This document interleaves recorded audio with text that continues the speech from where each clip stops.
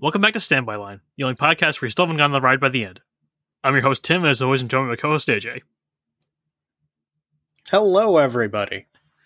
You know what would have been a funny intro? What?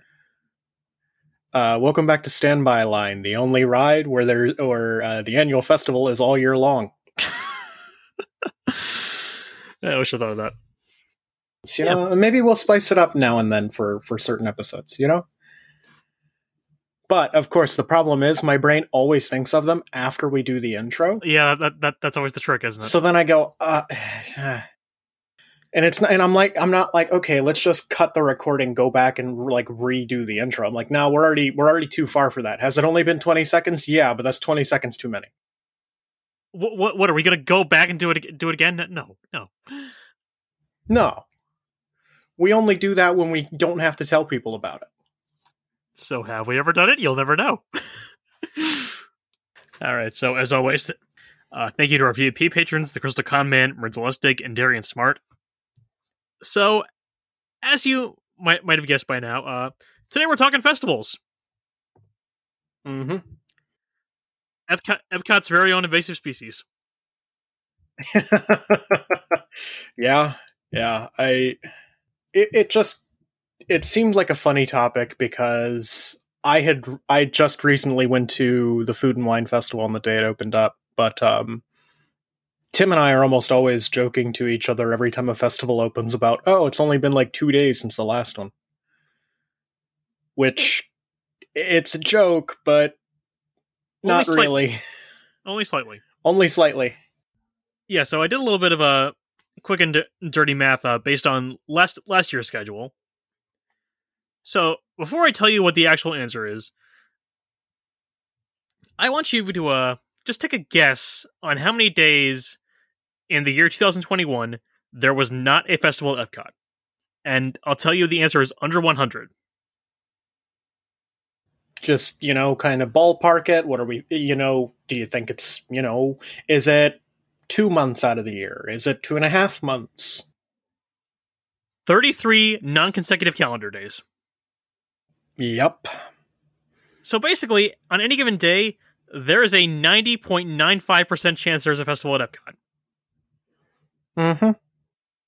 I wish I was surprised by those numbers when you first told me about them, I wanted to be too, but I couldn't be. No. There was no way I could be. But yeah, I figured this would be an interesting topic to go over because a lot of people are going to have very, very divisive feelings on this dilemma. Yes, I'm sure.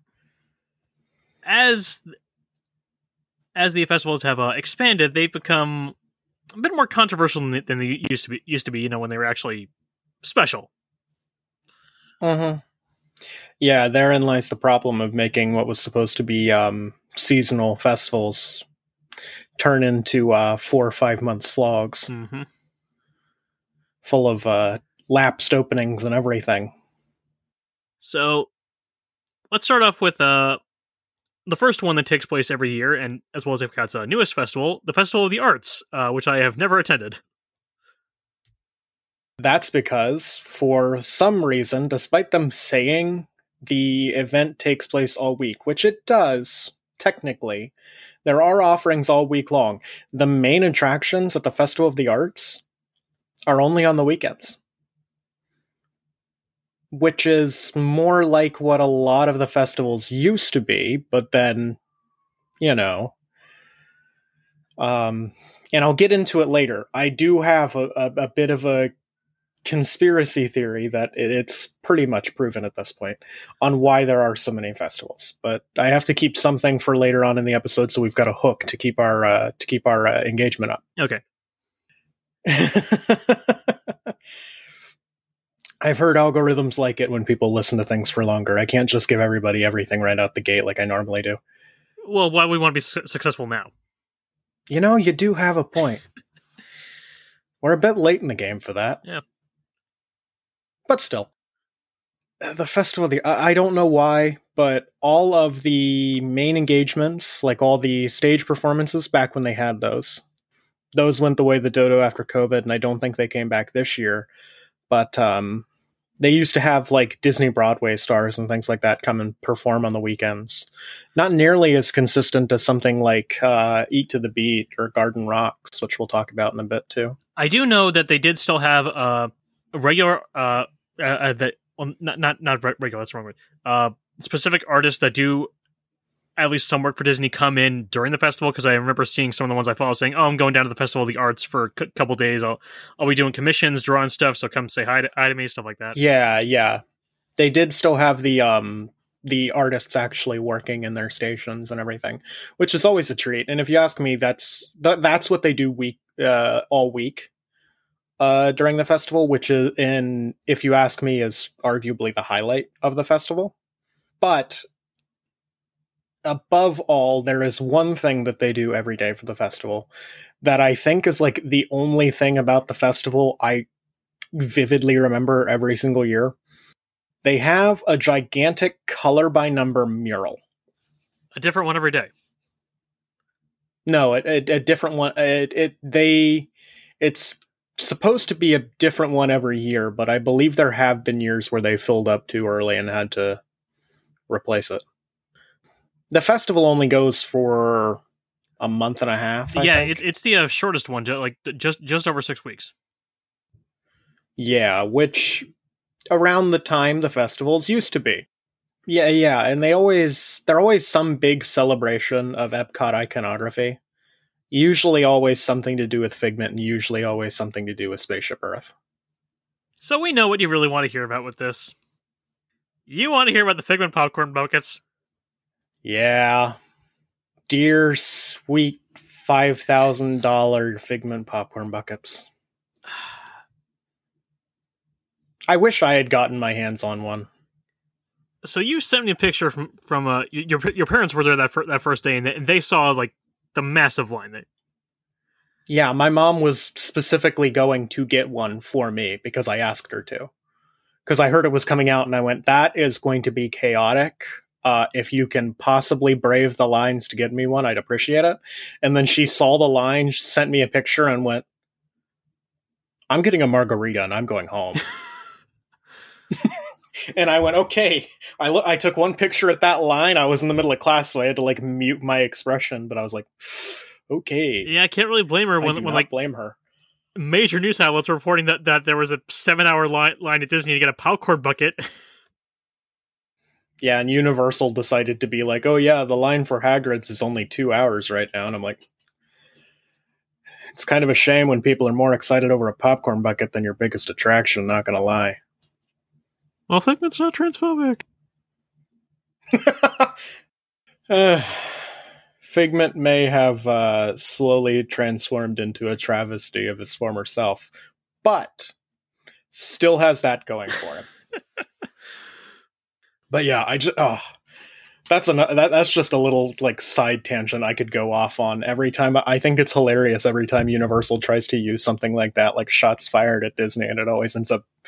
It's like you realize this doesn't look good for you, like you think it does. They do it because that one Chapek quote he said when like there should not be 10-hour lines for a ride, like that was a failure to do as a park. So anytime the lines do get long, they bring it up. But it's like, I hate to agree with Chapek on literally anything, but he's not wrong that your lines were unacceptable. Yeah. Like, I remember when Hagrid opened, because that was big news around here, and lines were like 6-7 hours themselves. It reminds me of when Flight of Passage opened, but Flight of Passage never got that bad. I think the worst I ever saw Flight of Passage was 4 hours. Yeah, I remember looking a couple times, and I don't think I ever saw it go above that. Yeah, and Flight of Passage, for its merit, was a revolutionary new e-ticket at a park that hadn't had any serious expansion in years. Mm-hmm. What else did Animal Kingdom have going for it at the time? Donald's Dino Bash? I love Donald's Dino Bash, but let's be real. It was not an e-ticket. However, I do still have my picture of Launchpad McQuack very close to my heart. Oh yeah. It was a good day. Anyways. But yeah, the Figment popcorn buckets. And it got intense very quickly because it got to the point where not only were people reselling them for exorbitant rates, people were reselling pictures of them for exorbitant rates. I believe people were talking about even minting NFTs of the popcorn bucket. And that's why I'm glad NFTs hadn't fully hit their stride by the time the popcorn bucket came out. Because otherwise, somebody would have legitimately tried that, and there would have been a lawsuit for the ages. So actually, I am disappointed it didn't happen, just so Disney could kill NFTs faster. That is a good point. No, yeah. However, then at the same time, I don't know how I feel about that. I will say that the person who was selling that crappy hand-drawn picture, I know they sold it for like a ridiculous amount of money. I can't remember which, but they did end up giving it all to charity. So good on you for that. Honestly, just the sheer energy it took to do something like that person's a national hero in my book. That is the exact kind of energy I want to bring into my daily life. And you can attest to, I pretty much do. Oh, yeah. Just without the exorbitant late-stage capitalism element. I'm not getting into that any further today. No, but it was... We'll save that for the 2-year mark, too. So, are Disney adults crazy? Yes, we knew that. We've accepted that at this point. What I don't accept is freaking scalpers. Yeah, and they always crop up with these things. It's kind of a big deal in terms of popcorn buckets in general because Tim, you know this, but I have a massive popcorn bucket collection myself. So I've been through all the times where they have to go, no, you can only buy one, no, you can only buy two, or sometimes they just go, we're not selling the souvenirs today. Because people have been trying to buy them all up just to resell them. Yeah, so they buy these things in bulk at the beginning because they assume they're not going to restock, but it always gets restocked. So, one, you're not even making your money back, so what good did it do you? And two, so much of your merchandise is now going to one person who's trying to sell it, but can't because you're still selling it at the same price and they're marking up 5,000%. So, nobody wins here. Mm-hmm. It's a weird phenomenon, but at the same time, I don't think I really believe that there should. It's like a lot of people have proposed the easy solution is to like make a lot of the popcorn buckets available online, and at the same time, I'm like, why would you bother with that? No, there's not really a reason for a souvenir popcorn bucket to be available online when it's park merchandise. Well, there's that, but my thing is that wouldn't solve the problem. Because scalpers are just as bad online as they are in person. Yeah, if anything, that would just introduce it to a wider array of scalpers. Yeah, this is going off topic for a bit, but a little over a year ago, Transformers did a collaborative toy with a Back to the Future, so it was a transforming DeLorean. Right, I remember hearing this story. Yeah, you're going to hear it again. So my friends and I were super excited. We knew the day was coming. It's like, all right, I'll get two of these, and you can pay me back later. So first of all, it was a Walmart.com exclusive, so you already know this is going to have a good ending. Yeah, Walmart.com always turns out great. Yeah, I tried refreshing my computer for 7 hours trying to get this thing in. Each kid said, "Oh, it's not available yet. It's not available yet. It's not available yet." And then the millisecond it goes through, guess what the limit per customer was? 1? 10. 10? 10! Oh, God. I was expecting 2 max. I 2 makes sense. Yeah, so you got all these people setting up bots to be watching the thing and buy up the max as soon as it's available, so within milliseconds it was gone. Oh, that's the part I remember is just the fact that it sold out like instantly. Yeah, so we did eventually get one, but the point is, nobody had a chance to actually buy it because they wanted one. People were just buying it so they could sell it, and like within minutes, it was on eBay for like $7,500. Yeah, and I think that's just a problem of the collector's market in general. is that because if you're not careful enough with it, like scarcity, especially artificial scarcity, will drive people to believe that they can profit off of what you're already profiting off of. Oh yeah, the second hand market can be a tricky thing. I fully understand that, but you're not even getting a chance to have a first hand market. Yeah, exactly. And that's the real scalping. Like, at the end of the day, resellers are always going to exist. That's a problem you can't solve without, addressing the downfallings of late stage capitalism. But at the end of the day, when it's coming to the point where, everybody has to go through resellers because you weren't being smart enough to prevent your product from being scalped in the first place, it's like, well, damn, how much thinking did you put into before you did this? But at the same time, it feels like Disney is kind of ambivalent about stopping this. I'm sure I talked about this when we did our episode on the 50th, but the day of the 50th anniversary, they opened the Magic Kingdom at like 7 a.m. before the actual thing to get into Main Street to go into the Emporium, and there were full-on fistfights over people breaking out trying to buy up as much of the 50th anniversary merch as they could. Yeah, I remember my parents were in the Emporium that day. Yeah. They were in the early morning. They saw the chaos that broke out, and then they just went, we're just gonna hop to Animal Kingdom. Yeah. And it was. There's been times when if a person is particularly egregious about it, Disney will like revoke their annual pass or something. But on the whole, they don't do a lot to curb it. Yeah, at the end of the day, the only thing Disney is really trying to clamp down on is cast resellers. Like, if you go to Cast Connections and buy up merchandise that isn't available anymore and start reselling it, Disney will be down on you like the hand of God. But you do it as a normal park guest, we don't really care. And that's why the Figment Popcorn Bucket is going for, I don't know, I think I saw it for like $10,000. I'm sure by now the price has calmed down significantly. Let me take a look. So do I. I am currently seeing it for $200, which is significantly calmer than I originally saw it for. Oh, I'm actually seeing one for $50.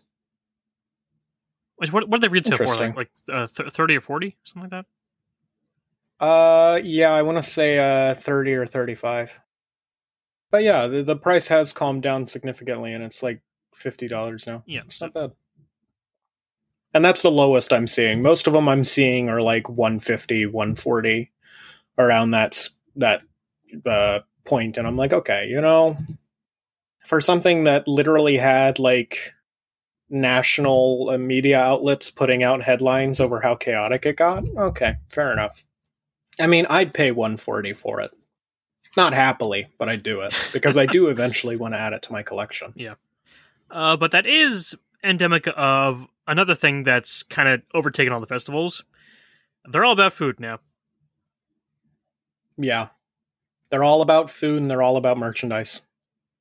And the merchandise almost never has anything to do with the festival. Not really.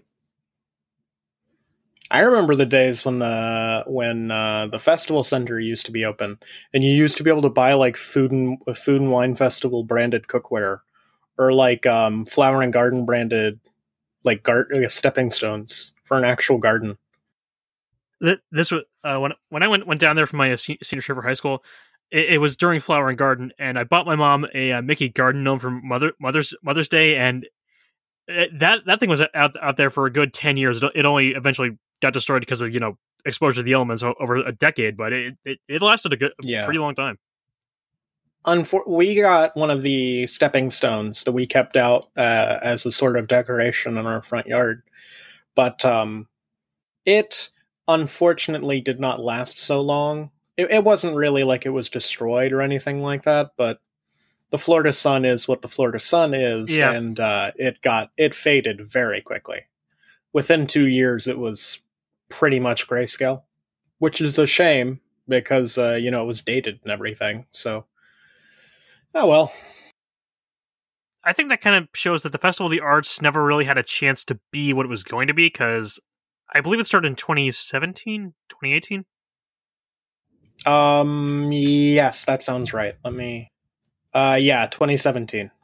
Yeah, so by then, all the festivals were doing food booths, so it had to have one when it opened. So it was never really a chance to be about the arts. Mm-hmm. And admittedly, I will say it's way better about actually committing itself to what it's about than the other festivals. And that is mostly just because it's the smallest scale of all the festivals. True. It really is just one they invented to fill a spot on the calendar. Boy, does it show. But yeah, they have food booths, but for the most part, they're pretty limited. And I will say, some of the experiences they have up in terms of food, while it is happening, are pretty fun, actually. There was one where they had like this like flavor lab type deal, which, I don't think it has anything to do with the arts. Nothing at all. But I don't know. Points for creativity, I guess. Oh no, I'll never say that they half-assed the food, but it's just, why is the food there? I get you. Yeah, but yeah, the Festival of the Arts is the youngest and so far the least jaded of the bunch. That's mostly because Disney doesn't care about it, but yeah. Hey, I'm happy to keep it that way, if that's what it takes for it to keep some resemblance of what it should be. Disney not caring about you is an odd place to be in, depending on what you are. Yeah, it's either a death sentence or a blessing. Like living with the land. Disney doesn't care about living with the land anymore, and that is a blessing. If you're a Disney TV show, though, you're screwed. Oh no, if you're Disney TV and they stop caring, you are dead.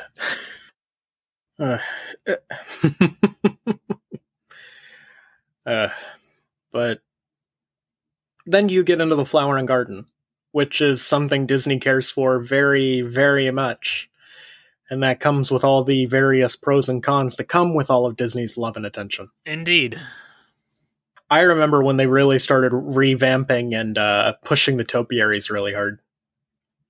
Yes, so Flower and Garden is it's a celebration of spring. So throughout the park they put up a bunch of topiaries of various characters, famous scenes from Disney movies, all that kind of stuff.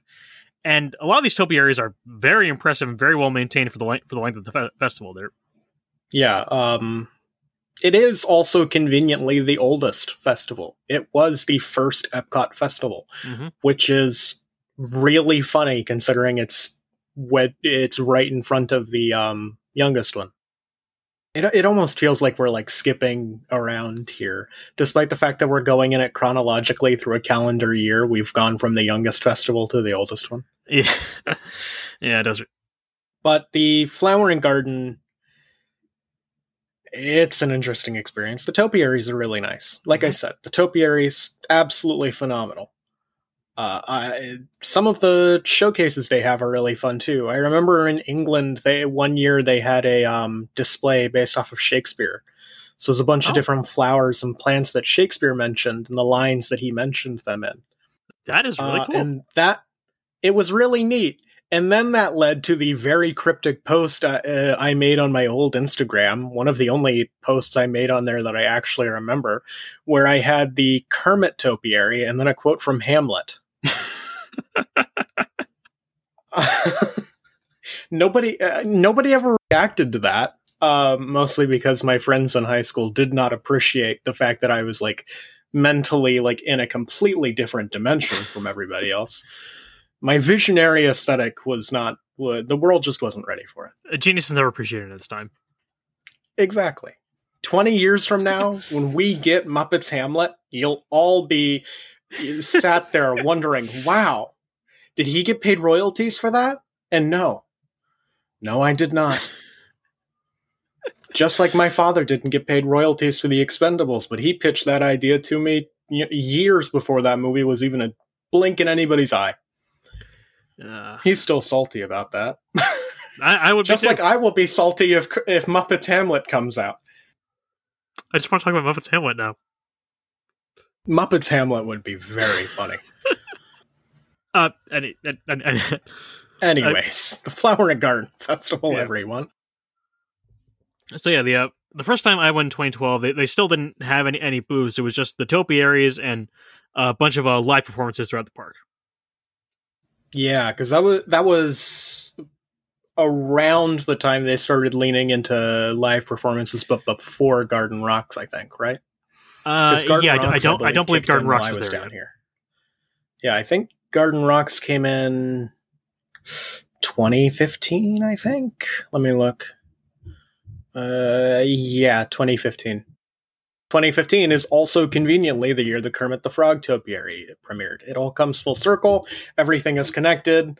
I don't know what other cryptic conspiracy theory sounding quote to leave this off on, but imagine I hit the trifecta. The truth is out there. Yeah, there we go. The truth is out there. Wow, that one was obvious. I am disappointed in myself. But man, yeah, I've gone to see so many of the Garden Rocks concerts over the years. I will say, I see no reason for the concert series to exist, but I'm not complaining that they do exist. I go to see them all the time. Yeah, when I think about it, it really doesn't have any reason to be. Not a single reason. However, counterpoint, why the hell not, I guess. Yeah, true. Why not? I mean, it's just a bunch of 80s B-listers. It's not like it's ridiculously expensive for Disney, and they tend to pack pretty well, so... Mm-hmm. That is also part of the reason that will tie into my conspiracy theory later on about why these festivals are so long every year. Now, are these the free concerts? Because I know there's a couple of ticketed events you gotta do separately. There are ticketed events, but those are pretty few and far between as far as concerts go. The ticketed events used to be more popular a couple of years ago in the festival showcase, where they would give you like demonstration classes and things like that, but they stopped doing that a while ago too. Or at least heavily downscaled it when they stopped using the festival center. All the concert series are the free stuff. I think you can get a dinner package if you go to one of the all-you-can-eat places around the World Showcase that gets you like prime seating. I know I did that. You can do that at all the festivals, actually. Because I know I did that last year. The day Indiana Jones reopened, I went to Beer Garden and then I came back to Epcot to see the Candlelight Processional. That was a weird day. we got to talk about fireworks packages at some point because those screwed us over when last I went. When we needed them most. Yeah, because it was the October 1st and we had reservations at Rose and Crown, and apparently our reservation was lost entirely because they needed the space for a fireworks package. No. Hand to God. Oh, come on. Yeah. Oh, that's slimy. Meanwhile, I've got the problem of, like, I don't want to deal with the crowds during the fireworks because my family always ends up getting really whingy about it. Yeah. So we always end up looking for the fireworks package, like, please be open, please be open, please be open, and they're never open, and we're just like, all right, another sucky 4th of July. We did eventually get in, but it was a pain in the ass. Yeah, I don't doubt it. That's actually what we were going to do this 4th of July, is we were keeping an eye out for, like, the dessert parties in Magic Kingdom. Like, please reopen. Please, for the love of God, reopen. We need those good seats. They did not reopen. We went to Liberty Tree. It started raining, and we all went, if we sit out in this rain for fireworks, we will all be at each other's throats by the time we go home. And we'd at least like to buy ourselves another 20 minutes as opposed to accelerating that process. Very, very fair. Very fair. We all just ended up at each other's throats over a completely different thing. And that was who was going to watch the dog because he was afraid of the firework. Oh. But yeah, we completely veered off of the Flower and Garden because we said pretty much everything there is to say about the Flower and Garden, didn't we? Yeah, Flower and Garden is definitely the most low-key of the festivals. Like, the big draw is the topiaries, and not really a lot you can do with topiaries. Yeah. Yeah, like I said, there used to be showcases over at the festival center, which I believe was the old Wonders of Health exhibit, but Yeah, that's what that used to be. Wonders of Life, yeah. Yeah, that's it. Why do I keep thinking I don't know. It's before my time. I'm never going to get the name right. But yeah, back when that was the festival center, you used to have showcases of like ways to take care of different plants and ways different plants could be like used for like medicinal purposes, like how to, cultivate aloe for personal use and things like that. There were some fun ones. Not really anything like super spectacular, like, oh, this is totally worth coming to the event alone for. Flowering Garden wasn't. It was never a thing I planned for. It was just if it happened to be there at the time, I was going like, oh, cool, Flowering Garden will be there. We'll see the cool topiaries. Yeah, exactly. That is pretty much exactly it. Yeah. And now we get into the festival everyone plans for, because it is the festival that gave Epcot its unofficial motto, the Food and Wine Festival, or as everybody now realistically refers to it as, the Drink Around the World Tour. Oh no, I was calling Epcot Drink Around the World long before then. Yeah, but Food and Wine, Food and Wine's been running for so long. I mean, even then, Food and Wine, a lot of people don't know this, Food and Wine replaced a literal wine festival. All they did was add food. The wine festival was already happening. Epcot was already Drink Around the World long before Food and Wine. However... So this is really the one Epcot has built as, like, the destination festival. Like, you want to be here for Food and Wine. This is the one people people that care about Epcot, that is, will schedule their vacation. Like, you do have the crowd that'll come for the Flowering Garden, but it is not nearly as much as will come for the Food and Wine. And that has gotten much easier because, like, since COVID, when the parks first reopened after COVID, Food and Wine started immediately, and like, okay, that makes sense. It's going to be at reduced capacity, so they might as well push it out like another month or two. And since then, they just kept it at that length. So it used to go from like the beginning of September through mid-November, and now it goes from mid-July to November. Yeah, and it only ends in mid-November, and it probably only ends in mid-November because they immediately have to turn around and do the Festival of the Holidays. Yeah. But yeah, and it's gotten to the point where because Food and Wine is open so long, they've taken this approach of layering openings. Like, certain booths will only open at certain dates in the festival, which I don't think I have to say is a terrible and stupid idea. I was there for the first day last year, and someone decided to insult me personally because Ireland was not open yet. Yeah. I remember you and I were fuming about that. I was not happy. God.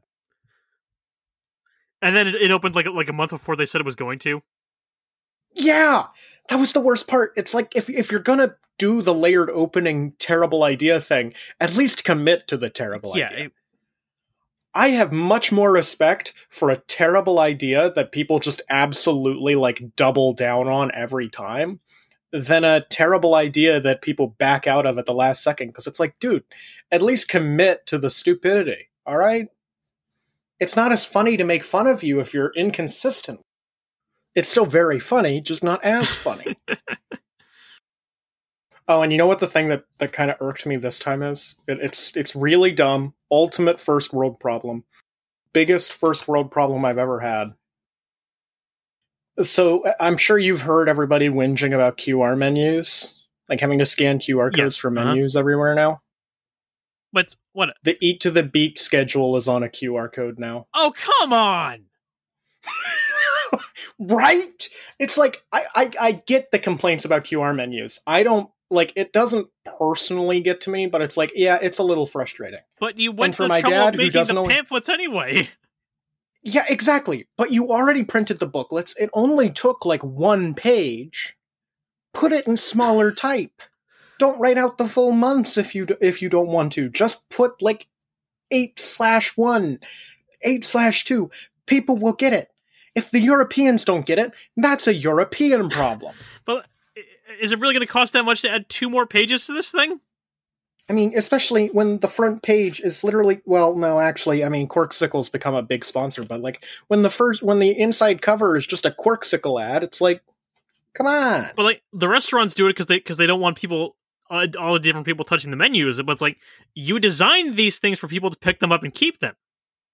Yeah, exactly. It's just.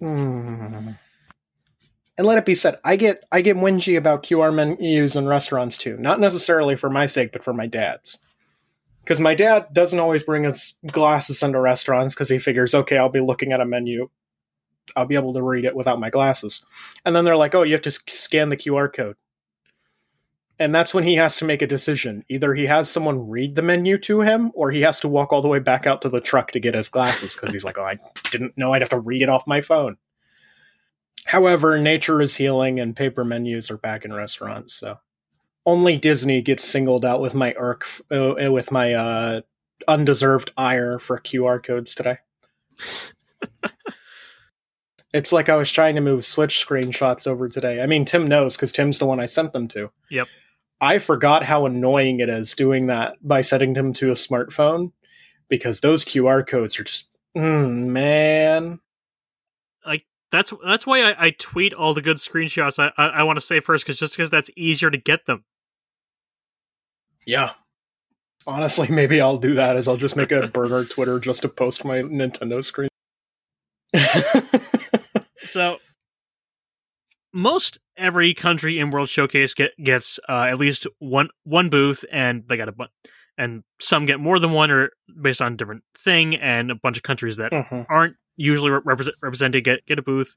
And there's kind of a push to make you try at least one thing from each, because you get these because every kiosk has these passports where you can mark down the stuff you've had, and if you have a certain number of certain things, you can get a special reward item.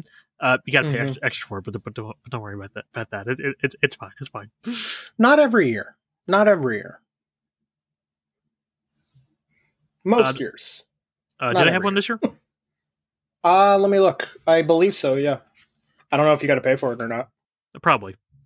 Yeah, the fromage montage, which is apparently 5 cheese dishes.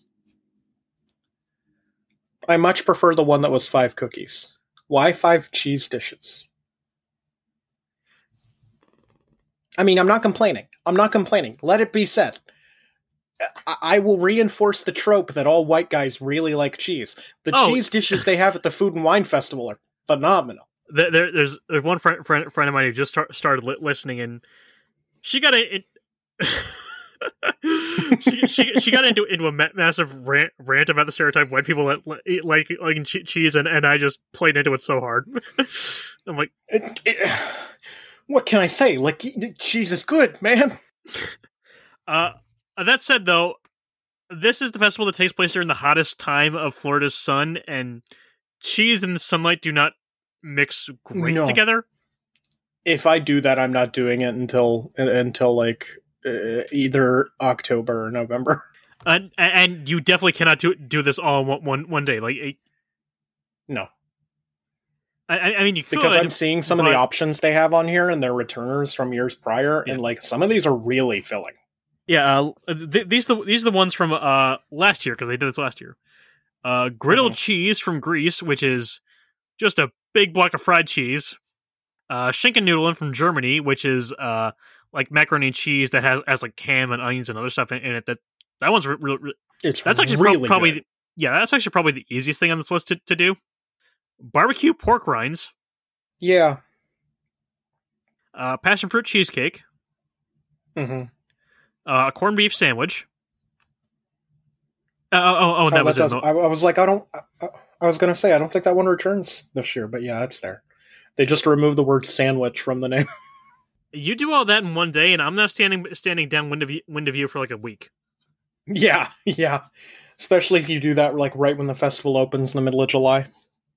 Oh, those poor bloggers. Do I usually feel bad for them? For podcast, so we can just... No, I never feel bad for bloggers. But I have some sympathy on these days. Yeah, exactly. It's one of those rare occasions where it's like, I don't feel sympathy for you as a vlogger. I feel sympathy for you as my fellow man having to suffer through such a grave injustice. No man is an island, and one man's lactose intolerance affects me.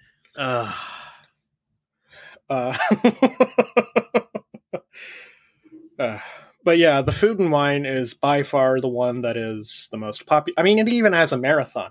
Oh, and that needs to be an episode we do eventually, because I will go on a tirade. We need to talk about what happened to Run Disney. Oh, that's got to happen one of these days, because I got words. Those start up in the winter. We can do it around then. Mm-hmm. Yeah, because I got words for that episode. I'll tell the whole story when we record that one. So is Food and Wine a lot of fun? Yes, but absolutely. But at the same time, why has it become what it's become? Yeah. Perhaps not surprisingly, Food and Wine has itself become a glutton of a festival. Yeah. And it's probably the most hollow of all the festivals. Like, there's a lot on the surface to explore and see and do and whatnot. Like, there's a long list of food options, but behind that, you're kind of out of options. Yeah, there's Eat to the Beat, but I think that's about it. Pretty much. Now, back when the festival center was open, that was where they would have all the demonstrations, and they'd have like coffee samples from Joffrey's and things like that. I once sat through a presentation on like how different places prepare different coffee blends and how that affects the taste. I don't drink coffee, but it was pretty funny. I just think it was kind of funny to be like, okay, so this is why you're economically exploiting third world countries. Good to know. But that's just me being a jaded cynic. I will say, this doesn't happen anymore for some very obvious reasons, but there was one thing I did at one Food and Wine festival that has a special place in my heart. I sat in on a taping of The Chew. And I only have fond memories of The Chew because it would always be on when I didn't go to school. But yeah, my dad, through the Hub, which is the cast member portal, just kind of found out that they were filming The Chew, and the cast members and their families had a special opportunity to get in, and we got in. So, if you look at one of the episodes they shot at the Food and Wine, I am in the audience at a taping of The Chew. It's just kind of a funny little thing to point out. It was a neat story. It was a good time. They gave us all, what's that one fiber-heavy granola bar? Nature One or something like that? Nature One, yeah. Fiber One, maybe? Nature One? Okay. Yeah, they gave us all fanny packs branded like that with a bunch of granola bars in them. But I forgot the granola bars were there when I got home, so I just put it in my night dresser, and then like years later, I actually just pulled it out a couple of weeks ago and found out there were granola bars in there, and I went, oh. It was fine. I wouldn't have eaten them, but I was like, I just pull them out and I just find like years old granola bars, and I'm like, oh, when did these get there? So, lastly is Festival of the Holidays. Which is admittedly my favorite. If only because, there's actual entertainment to the festival. Or there was. I don't know if a lot of it's returned yet, because I don't think I went last year. Or no, I did. But the shows had like just barely reopened, and only a couple of them had reopened by last year. Well, they were still doing the processional, right? Yeah, they were still doing the processional. That was the big thing. I don't think they could have gotten away with canceling the processional entirely. Not last year. 2020, I believe they canceled the processional entirely. I don't know. Anyways. I don't even remember who I saw narrating it. I really don't. Actually, I know what day it was. Let me see if I can find my booklet. Yeah, they've had some pretty big names do the processional. I saw Neil Patrick Harris do it one year. Oh, wow. Yeah, that was a good time. Well, dang, they don't have the list on it. Confound it. It was December 19th, so it was Anna Gasteyer, which I don't remember who that is off the top of my head. Neither do I. Wasn't she on SNL or something, I think? Yes, yeah, I think so. Yeah. Former SNL cast member. That's it. I was just about to say but you know what I more so remember about that day? That was the day Indy reopened. Yes. And I was in a mad sprint to get from Epcot to Hollywood long enough to see Indy for its first show, and then sprint all the way back from Hollywood to Epcot to get back in time for our lunch reservations. But I was there. I was there at the very first show of Indy the day it reopened. Because, what else would I do? Could I live with myself if I wasn't there? No, I don't think I could have. I do remember the last year they did a commercial of, because they do the cookie crawl during festival holidays. So they had one where the chef was explaining it to Kermit, and I'm like, Kermit the Frog. That was Kermit the Frog reviewing cookies. You can't. We've been blown out of the water. Nothing we'll ever come up with is quite so fascinating of a commentary on the parks as that was. Like, is this so obviously a commercial to get you to come? Yes, but I don't care. Is it also the best thing I've ever seen? Absolutely. I need to know what Kermit thinks of black and white cookies. This is very important to me as a New Yorker. This is an important take. This take will determine my future. I will download my opinions on black and white cookies going forward from Kermit the Frog. You underestimate my devotion. And yes, I did just casually switch drinks mid-recording. Oh, I didn't even notice. I felt the need to point it out because I change off to like a completely different looking bottle, and it's like, yeah. But man, the cookie crawl. The cookies are also the best part of the food offerings. The cookies are so good, especially the black and white cookies. That's why I need to know what Kermit thinks of the black and white cookies, because if Kermit doesn't like the black and white cookies, I'll be offended. But at the same time, I can't oppose Kermit on this. I will have to stop having the black and white cookies out of deference to Kermit. Yeah, what else can you do?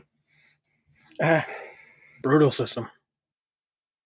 So, definitely the biggest draw of the festival is that every light they have a candlelight processional where they tell the story of Christmas, and it's actually gotten a bit of flack the last couple of years. People thinking that something that's overtly religious doesn't have a place in a theme park, and I don't really have a strong stance on this because I've never actually seen the processional myself. It is very much so, the story of Christmas from a Christian perspective. But I do think this is now the important time where we have to kind of back up and go, like, these are all international festivals. Like, the entire component of the festival is taking different looks at what different cultures and countries and regions of the world are interpreting these things as. And that's kind of why I really like the Festival of the Holidays, is there's a bunch of different shows about different, like, holiday festivities around the world. And they're not even for like Christmas or, approximate holidays. Yeah, they're all over the place. Sometimes there are other winter holidays. Sometimes they're just completely disconnected holidays that it's like, yeah, this is a major holiday in our country, so take it as you will. You've got things like the Barn Santa in Norway, or like La Befana in Italy, or, things like that. Let it be said, they are mostly about Christmas because we are talking about a lot of either European or predominantly Christian countries. Or at least countries with predominantly Christian histories. Right down to the fact that America, which is so conveniently center stage, has the big old candlelight processional full of high school choirs singing to you about Jesus. Nothing's but, little there. Baby Jesus. Before the little baby Jesus that isn't, co-opted by a million different people to be like, oh, he agreed with us. And it's like, we're not getting into religious iconography or the adoption of religious iconography here. That's for a different kind of podcast. Okay, so we've gotten through our brief overview of what each of the festivals is. Now it's time, the thing I've been baiting out all episode. I have to get into the reason I proposed this episode in the first place. My conspiracy theory on why there are only 33 days in a calendar year without a festival.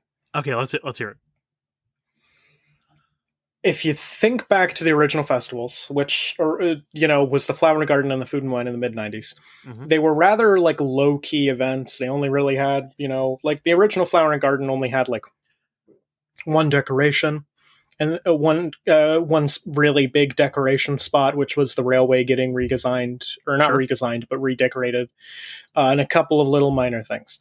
The first Food and Wine was just an expansion off of a wine tasting event that turned it into a little casual, like, expansion of the food offerings at the parks. really, little small event, just little things to kind of spice up Epcot throughout a year. Little celebrations and things like that. But then you get into the point of when they all really started revamping, which is, like 2010, 2012 kind of time. I guess to explain this, I have to kind of go into and here is my big hot take of all of this. I have to go into the way annual passes worked at the time. Because my hot take is, I firmly believe a good portion of the reason the festivals have taken over Epcot's calendar the way they have is because of annual pass holders. Oh, no, you are absolutely right. I 100% agree. The way annual passes worked at the time, there were plenty of different tiers of different levels of access. Get you like multiple parks with a significant number of blackout dates, one with less blackout dates, one with no blackout dates, one with no blackout dates, and you get the water parks, so on and so forth. Those cost a lot of money. If you don't want to spend a lot of money, the lowest tier is what's called the Epcot Afternoon Pass, which essentially means any day after 4 p.m., you could get into Epcot. And I don't believe that one had any blackout dates because of how limited of a pass it was. I think if it did, it was only like holidays themselves. Like you couldn't get in on the 4th of July, you couldn't get on Thanksgiving or Christmas. Things like that. Reasonable blackout dates for an annual pass to have. Major holidays.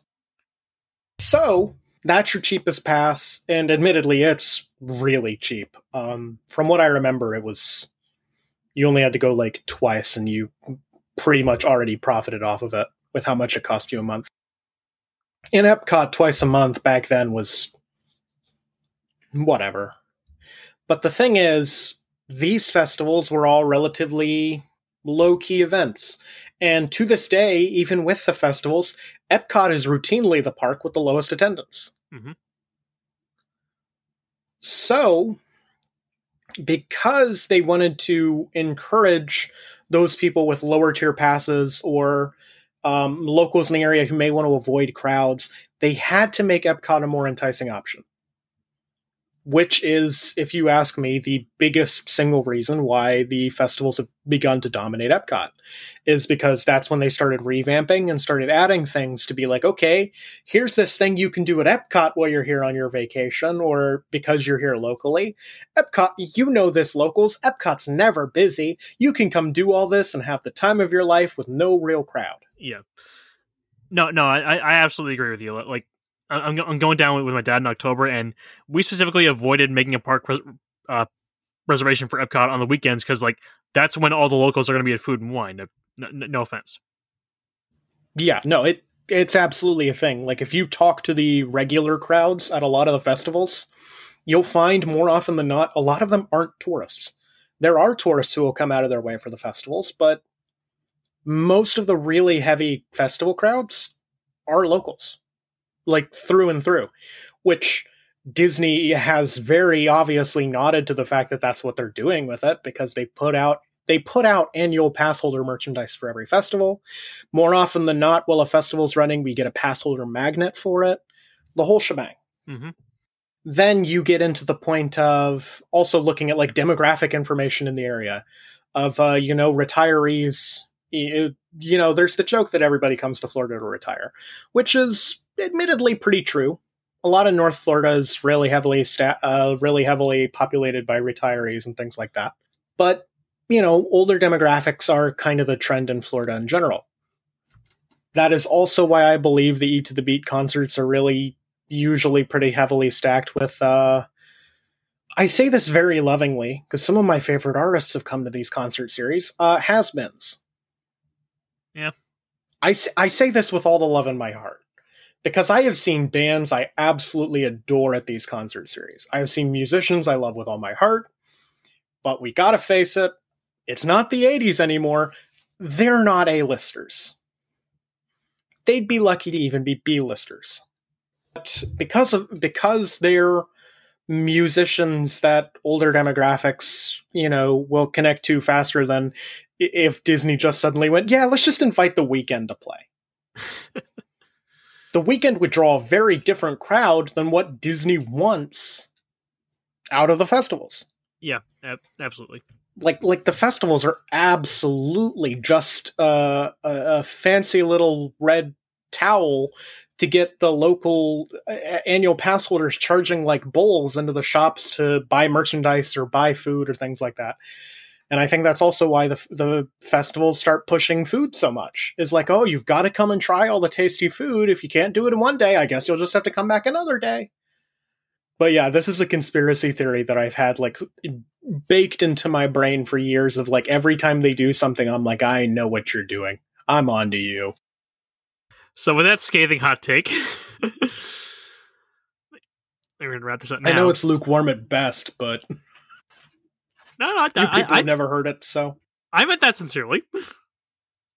Nobody will admit it, but I'm right. Next time, AJ, we've been doing this for a whole year. Yeah. It's kind of wild to think about. I know. I can barely believe it, and we've got a very special surprise planned for next time. So we'll leave you on that cliffhanger. But until then, we'll see you real soon. Toodles.